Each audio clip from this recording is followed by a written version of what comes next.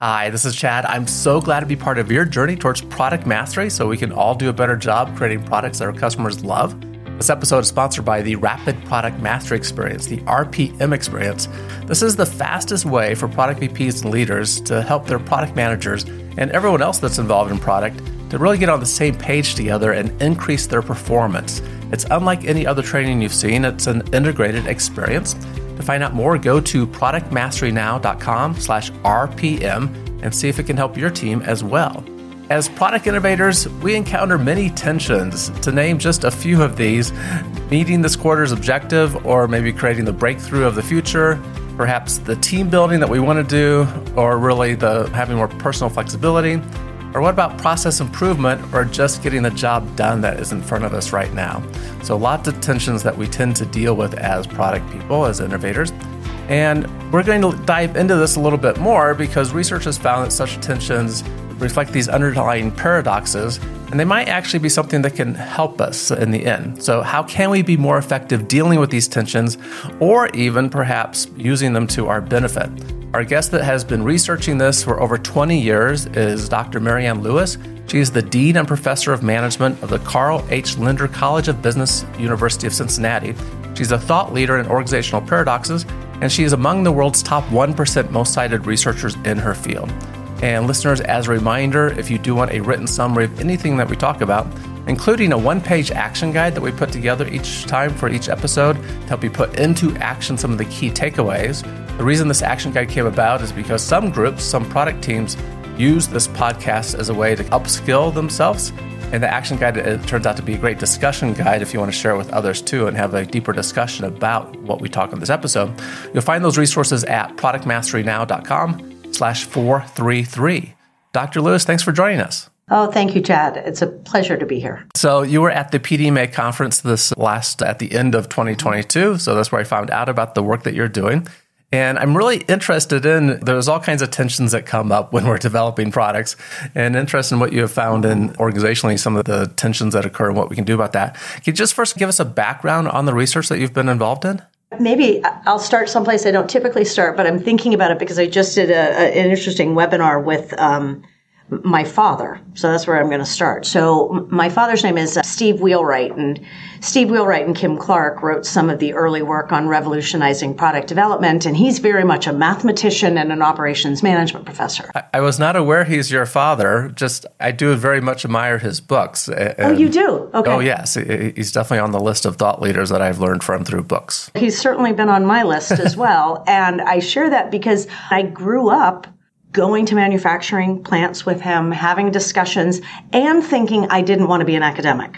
Clearly, that didn't turn out the way I expected, and I'm so grateful to it. But as I started to realize how much I loved the research and the teaching side and really studying patterns across product development and innovation rather than doing the product innovation, I found myself, I share his work because it's interesting.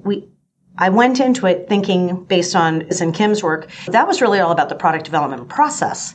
But as I got more into innovation, both on a process innovation as well as product, what I found was this swirl of tensions surrounding, you could have the best stage gate or whatever process you're using in the world, but some of the examples that you started out with, Chad, are perfect, right? But am I focused on leveraging today's products or creating tomorrow's markets? Right? Am I focused on being really rigorous and disciplined in what I'm doing, or bold and spontaneous? Am I thinking about being global in my reach and my scale, or focused on the local differences and suppliers that are possible? And the more I studied, the more I found the best firms, and more importantly to me, the leaders, don't think of those as or. And that requires a very different mindset. And that just took me down this whole path of, what are these tensions? Are there patterns in the tensions themselves, but also in what more effective leaders and firms do with them versus less effective?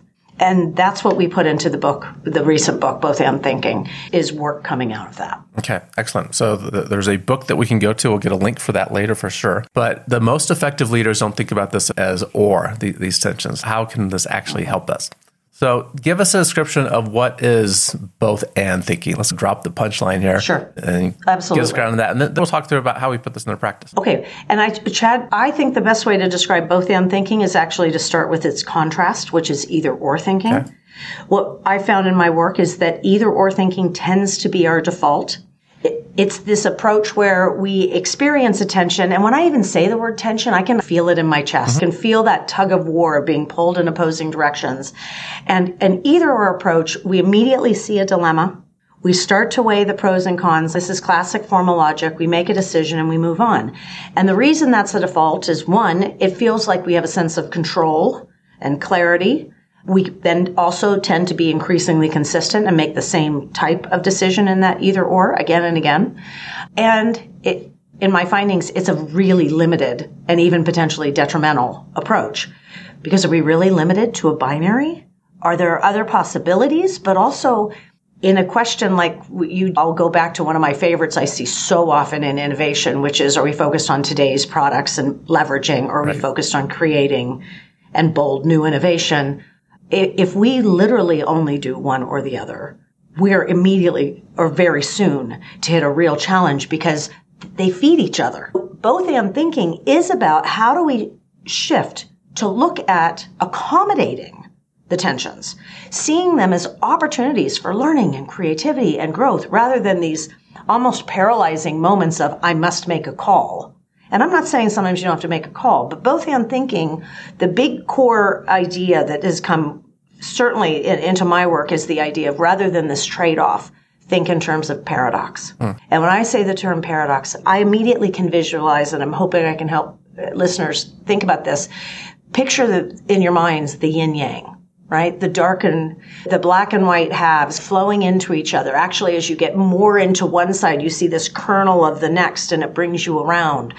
And in the case of the tension I just mentioned, which is just a classic to me, and I hear it all the time, it's, okay, our bread and butter current products are what fund our radical R&D. And our radical R&D and our bold new innovations become our core products. Right. So you can almost, if you think about those two, you can see the yin-yang flowing. To me, that's a really key piece. One, to see them as two parts of a bigger whole, but to also recognize it is a persistent tension. We may make a decision today because we got to hit quarterly targets. We got to focus a little more this month on our current products. And we'll have other times where we say, we've had some big windfalls. We're really on a high. We need to invest that funds and have a whole team just go blue ocean, right? And really think big. It's a both. And how do we help leaders and firms and really make this a pervasive practice to move us forward? A little more context. I have two things I want to share with you, just observations on that. First, I remember many times early in my career as an engineer that turned into someone leading teams to develop products, thinking, okay, today and most of my time, like most of all this week is going to be tactical work, right? I just got to get the work done that's in front of me, and trying to carve out a little bit of time for what I just would always think of as strategic work. It's like, I really want to think further out about what's going on, not with just this project, but how this might take us somewhere else. And always feeling like that always got squeezed out. And that was my tension among many others, but that was one thing. Organizationally, so that's happening in me internally as an individual. Organizationally, I've seen companies, we talk about where should we put our efforts, and one model, 70% on the today work, the incremental support work, making products a little bit better. And then maybe the other 30% in some newer areas for us. But organizationally, we kind of get bogged down into the product team. They're focused just on responding to probably sales, meeting the changes to the existing products. And that's all they ever do. And the organization says, we do need to work on that 20 or 30% on something new. We'll put an innovation team in place for that. And they're addressing it by having two different groups or people. And the poor product people are feeling like we don't get to do any of the new fun stuff because they're just working on that. Yeah. Since you studied this organizationally, what are your insights about that individual tension where I want to do both at times, and organizationally how they're dealing with trying to address both of those problems? Oh, I think you absolutely hit that nail on the head, Chad. So I'll give you maybe two examples there. So one was a project that we did. It's in organization science. We studied product design firms in Silicon Valley. So think IDEO. And what we found, now this is one type of firm. So I'll give you a different example, which is a Fortune 500 singular firm. So these firms, and these were the ones that were incredibly financially successful. They're winning big awards and all this. People would assume that their work is, they've shifted the kind of ratio you just said, and they're doing all this, the radical product development. But that's not true. That's not how they pay their bills. They pay their bills by doing version 2.0 of a phone or of a mouse, picking up different things. That is absolutely how they pay the bills. What we found in this tension that you're talking about is 3 different levels. So think strategic level, team and client level, and the individual, right? Which is your piece. At the strategy level, what we saw is that these firms got really good at thinking about their project portfolio and making sure that they always had a mix of the incremental pay the bills kind of projects and some set of projects that were the potential award-winning showcase projects. And when they didn't have enough, and they didn't need many of the showcase projects, but they would actually start their own. They had kept enough slack, they could do their own. So that was one piece. I'll jump down all the way to the bottom. Because of that portfolio, what they would do at the individual designer level is they would rotate, because they absolutely saw your point. If you kept people all the time on the pay the bills kind of things, they'd be like, I didn't get into design. This is not what I got in this job to do. And I'm at an award-winning place, and right? So that's a problem. But they also found if you only kept people on the showcase kind of wild-eyed projects, they lived and breathed those to a state, which you can picture, right? Think of the creative. It was completely burnout, right? They would think about it in their sleep. It would be like a 24/7 projects. There was only so much time. They would actually found that those people, after some time, needed to be on an incremental project to rejuvenate, kind of sharpen and hone their skills, rebuild their confidence, because some fail in the other projects. And they found that one of the ways that they connected those pieces is both at a strategy level. We do both. This is how we excel. And there was always a both and in the strategy and vision of the firm. And at the individual, they very much fostered this identity of I'm a practical artist, and helping these people feel good about both so that they understood sometimes you'll be on one type of project and sometimes you'll be on another. All right. So those that can think about a variety of projects and this iterative movement. The corporate kind of goal example I would give you, and I'm literally doing this because this morning, it was actually the meeting right before this, I had the chief digital officer of Fifth Third Bank, which is located here in Cincinnati.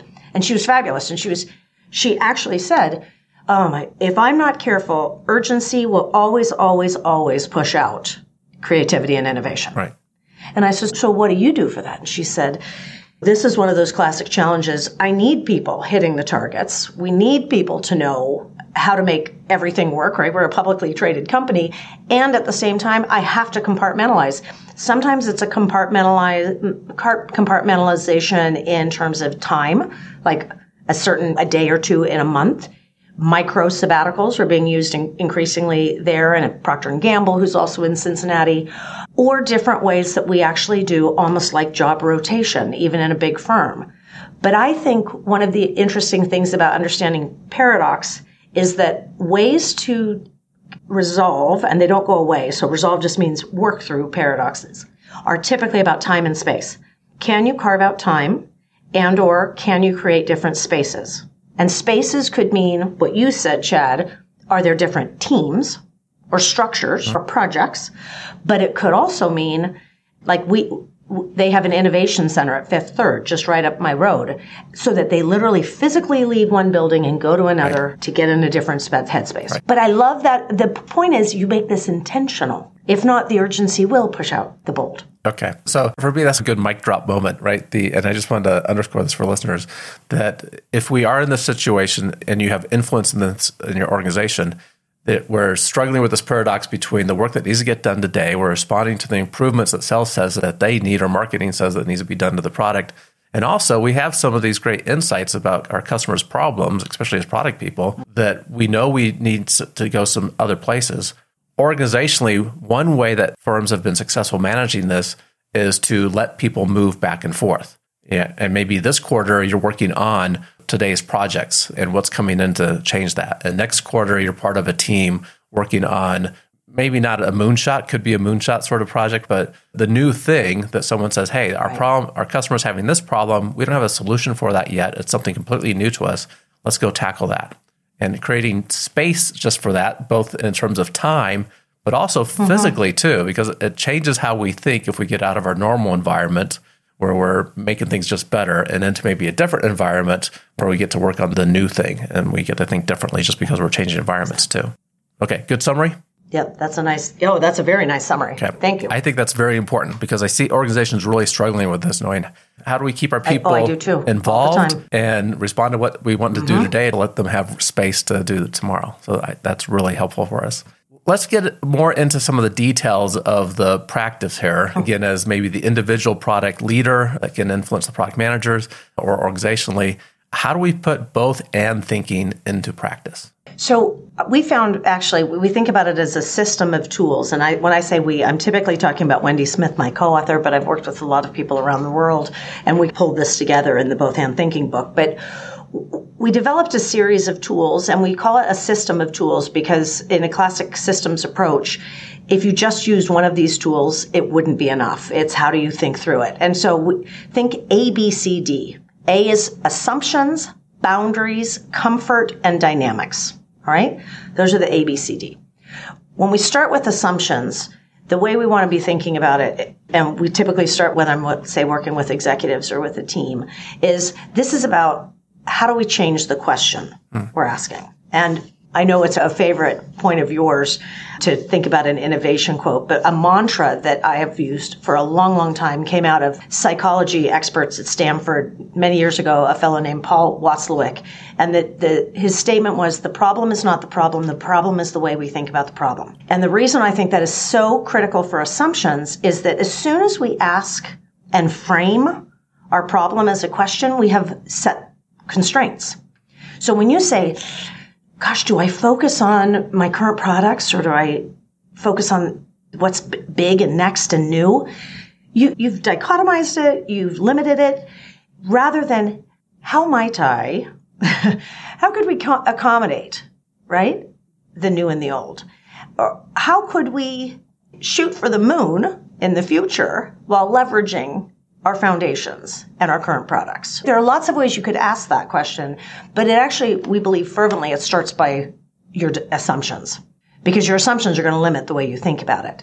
And really pushing people, I've found, like with a lot of the firms that I've been able to work with, the more you think about this question, it becomes this habit. You can hear the or questions around the room as soon as you're sitting around a table or whiteboarding or around a screen. And so first, you've got to question your assumptions and thereby reframe your question. Get it to the and about accommodating. Right. So you don't think about it as this immediate trade-off. That's the A. Assumptions. Okay. So assumptions, the key there is really reframing. Just for more reflection here, one of the key things that I recognize moving from as an engineer to leading product development is the necessity for me to reframe the problem. Because as an engineer, you hand me a problem, I'm like, I'm on it. I'm a problem solver. Yeah. That's what I'm trying to do. And I recognized often the problem that's first brought to us isn't the actual problem to solve, right? We need to make it bigger and think about it differently. So I really like the way you chose assumptions and starting with this, how might we do something a little bit different here? Or how might we handle the situation? Okay. Yeah, and even the way when I hear you say it, it just changes the tone of the discussion. Mm-hmm. You've just asked a question with curiosity, which opens. Right. So the B for boundaries is really about how do we separate and connect, is the way we think about this. And I'm talking to innovators, and yourself included, Chad, obviously.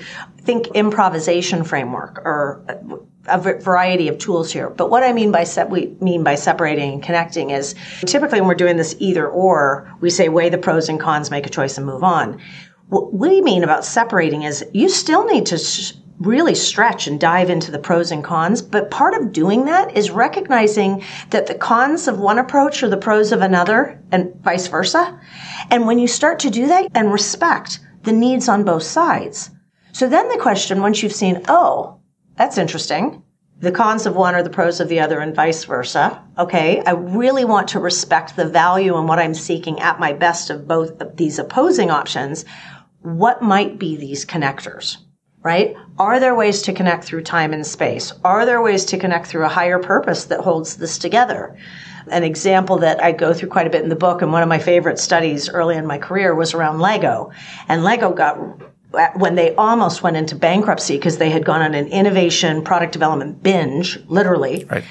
They realized they had to put some guardrails up and think about, one, what did they want to make sure they were keeping about their really bold, innovative approach, but they had lost all of their cost controls, quality controls, the things that held them together. And by doing this kind of mapping of both sides, they built some guardrails that said, look, we're going to innovate within boundaries. And actually, by doing that, they were more creative. They found all sorts of opportunities to say, okay, we're going to use less specialty bricks. And actually, designers went, okay, then how do I make the most of them? They found that's kind of part of the improvisation paradox is actually those kind of constraints can get your creative juices flowing. Okay, so good. That's the boundaries piece. Excellent. The C is really about the emotional side and finding comfort in the discomfort, because people don't really typically like that feeling of tensions, that tug of war I said you feel in your heart as you're working through but I don't think it's possible kind of feeling to do both, is how do you say, and we're going to. And we're going to just sit with this discomfort and work through it. And I found some leaders just exceptionally good. And one that we write about quite a bit in the book is Paul Pullman, when he was turning around Unilever. And he would say this quite a bit, and I would bring students and others to him at different parts of the world. And he would always say, when you bring me a problem and you tell me, and here's our solution, I'm going to tell you, go bring me back another and make sure it's almost opposite. And he would play this game, he said, because in his view, tensions provide creative friction, and he wants as much creative friction on the table as possible. And by doing that, he was trying to build this comfort in Unilever that you actually want to have that feeling. If you want to have really good, creative, cost-efficient, scalable, and locally recognized products, where you have to have the tensions on the table. And if they're not there, realize we need to go back until we have that kind of churn. So does that make sense on the comfort? Yeah. I think if you don't get the emotions, at least understanding and accepting that they're going to be there, you're going to revert back to your old assumptions. Yeah. And then the D is about dynamics. Okay. Yeah. You want to say? Going back to the beginning of this, right? Assumptions. I think that opens our brains to start thinking differently, right? That we can embrace both of these and move down, which adds to the comfort. And the boundaries over time, developers, engineers, when we're first exposed to tensions, we kind of feel like something's being taken away. Like, why are you removing that off the plate? But we recognize over time it actually does make us more innovative because we're taking some things off where we can focus more. And I like the example from Lego, right? We're going to have fewer core blocks now. Okay, what can I do with those, right? It's like, how can we put this to better use? And that, I think, through experience brings comfort. Yeah, go ahead. It does. I was just thinking about something in this webinar the other night with my father, and he said when he and Kim Clark were doing so much work on product development, one of the paradoxical insights that they found from companies is they got into a lot of trouble when they just kept adding more and more projects. And so the less is more focus is a different kind of improvisation, right? It's a constraint of numbers. Is they found that the firms that did better product development had fewer projects on the table. I'm not saying like one or two, but they didn't have 50. And find themselves really stretched way too thin. So I think he was speaking to what you just said, it doesn't mean just keep adding. And that's not what we mean by like everything goes. You do need those constraints. Absolutely. Yeah. And fewer projects just helps us with focus and excitement too. It's like, this is something I'm really into, right? Yeah. And you can see the choices. The D for dynamics also builds into your comment about, because when we see this, I think, think about almost a clock, and you go from assumptions to boundaries to comfort to dynamics back. But the emotions and the assumptions are opposing sides in some ways, because assumptions are cognitive and emotions are affective. But on the other side, boundaries sound very static. They sound like they are these guardrails. But dynamics, what we've learned in our work with organizations is that organizations and leaders in particular that are really good at managing tensions see this as a journey. They know that they're going to keep adjusting the boundaries, not like wantonly, but with this understanding that we are going to keep experimenting. We are going to build our improvisations as we go. We may add and take away rules because the world is changing around us. And more than anything, the opportunity that comes out of tensions is learning. So yes, we're going to make static decisions in the moment and have some rules that guide us. And we have to recognize we're walking. One of the metaphors we use is tightrope walking, right? So we're walking a tightrope. And if you think about tightrope walking, the reason we like that, and Pullman is a great example of it, is a tightrope walker has a really clear view that where they're going. But they're making these micro shifts all along the way. They're moving. They're not stopped, moving forward, but you're making these micro shifts because some days you do have to have your quarterly earnings reported. And other times you say, we're going to aim for the stars and make a big splash because we have an opportunity to do. But the guardrails help it so you don't lean so far that you fall off the tightrope. So you do get this balancing approach from both the boundaries and the dynamics of moving forward. And so I think leaders that are really good at this help people understand this is dynamic. Because a question we'll get is, yeah, but won't I sound like I'm wavering or waffling or I'm inconsistent? And we've met amazing leaders, Terry Gore of Gore-Tex, and would talk about this. Like she'd start every meeting about, we're both. And by the way, today we need to focus more on X. So that, yes, it was being inconsistent, but with this consistency of, because we're always both. It's just going to depend, which foot we're leaning on is going to depend quite a bit on the situations we're currently facing. Yeah, it's a great perspective. I like that quote. We're both, but today this is where our focus is. Okay, so our model here is assumptions, reframing from the beginning, asking how might we, and instead of just approaching the tension as is. Boundaries, which are guardrails to help us really focus on the core, perhaps, what we should be doing. The comfort is the emotional reaction to this and recognizing that there's more than one way to get something done, and we should explore the more than one way, the different solutions. And then the dynamics that we're not stuck in this model we've created for ourselves per se, but we are learning as we continue through this and knowing where to shift our focus from time to time and how to be open to the future as well. Okay. Love the framework very much that you shared with us there. You hit on some examples along the way. I don't know if there's an example that might bring this together that you wanted to share with us. There are several I could use. Maybe one that I find that's particularly helpful, I'll go back to the Unilever, because I think when Paul Pullman took over Unilever, the company was failing. It was really challenged at the time. And one of the reasons I love using him as an example is that when he came into the firm, he shifted a question that I think maybe most of the leaders first wouldn't have put as the primary question. What he decided the question was, how can we increase our profitability I think it was probably through he used more, through social responsibility. And part of this was he felt like one of the key challenges in the fast-moving consumer product group was around sustainability, environmental impact, a host of things that were becoming increasingly problematic. So think social responsibility, but obviously he had a fiscal responsibility.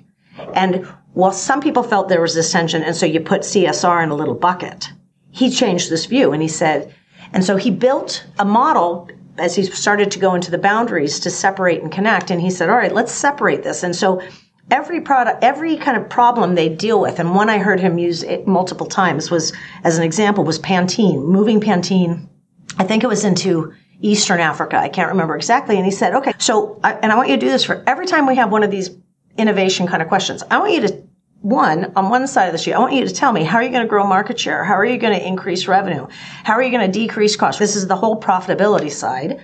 And then I want you to tell me, how are you going to reduce water, reduce pollution, reduce transportation costs, packaging, involve the local communities? You see what I'm doing? He's building basically two sides of a ledger, so he's separating. And as he was doing that, he was connecting it around something he called this Unilever Sustainable Living Plan. He said, our mission is to make a more sustainable world, and that starts with people's lives. And so we touch 2 billion consumers a day, and our goal is in 10 years, we will double our profits and cut in half our environmental footprint. And people totally thought he was crazy. But that two-sided separation approach taught amazing things. It was almost like the Toyota kind of model in the 80s that blew the minds of American manufacturers, because by doing this, actually, the more they reduced the social challenges or positively impacted the social challenges, they actually reduced costs.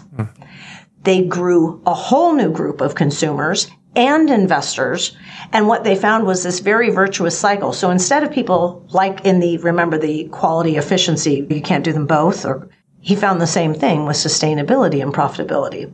And the comfort issue was throughout it, he had huge tensions from his people also on the side of, you can't do this. I don't understand. It doesn't work this way. The bigger you get, the more damage you do. He had a lot of that and kept building this comfort and discomfort. I want you to work through this around the table for every big project.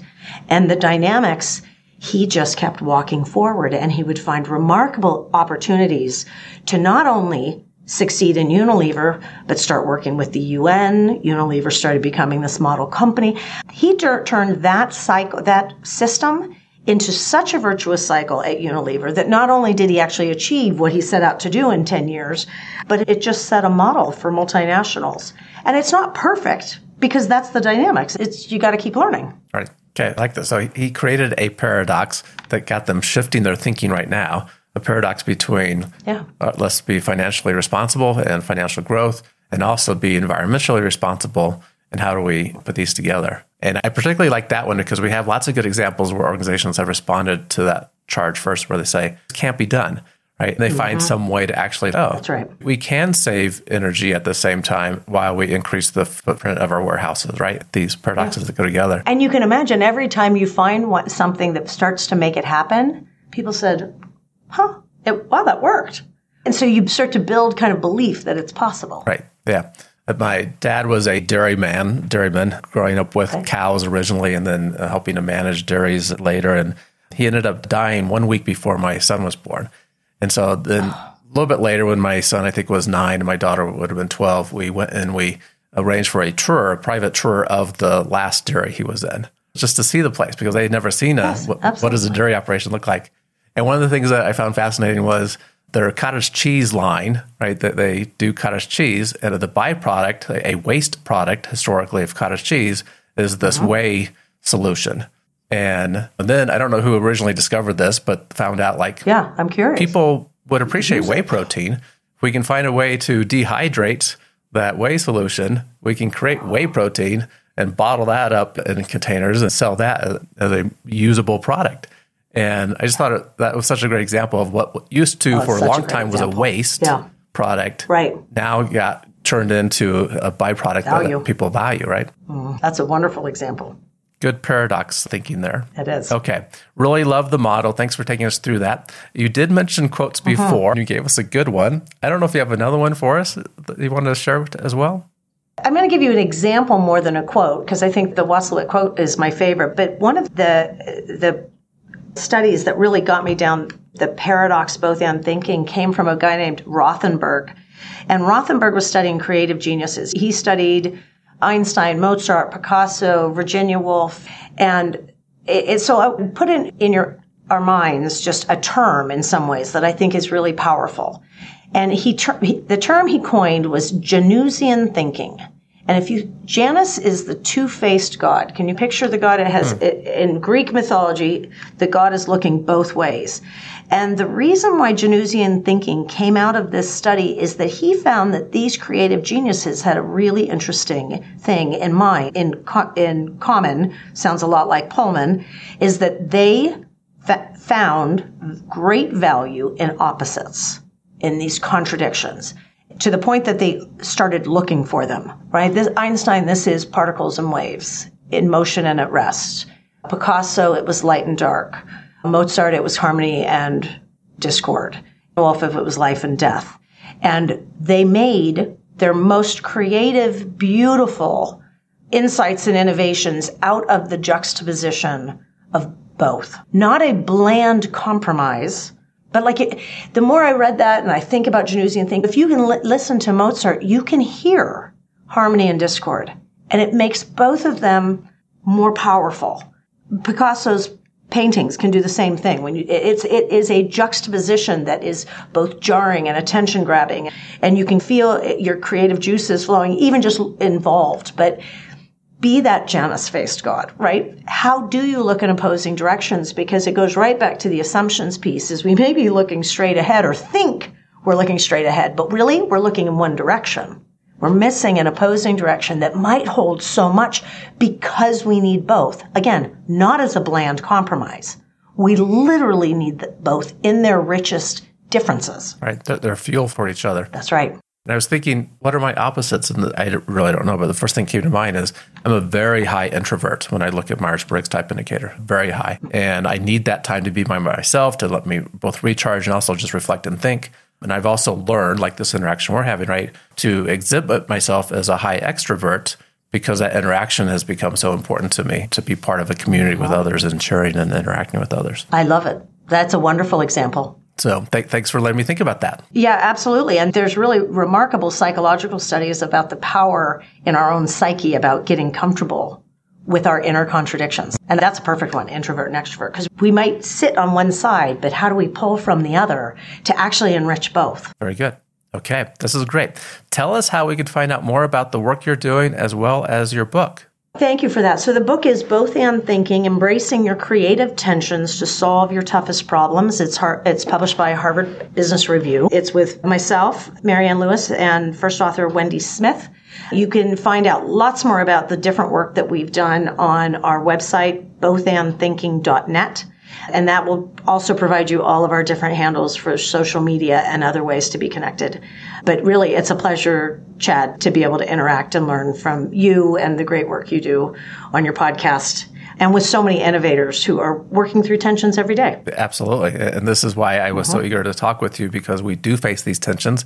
And you've given us a really good framework to think about that differently, right? And how can we embrace that as a paradox that actually benefits us?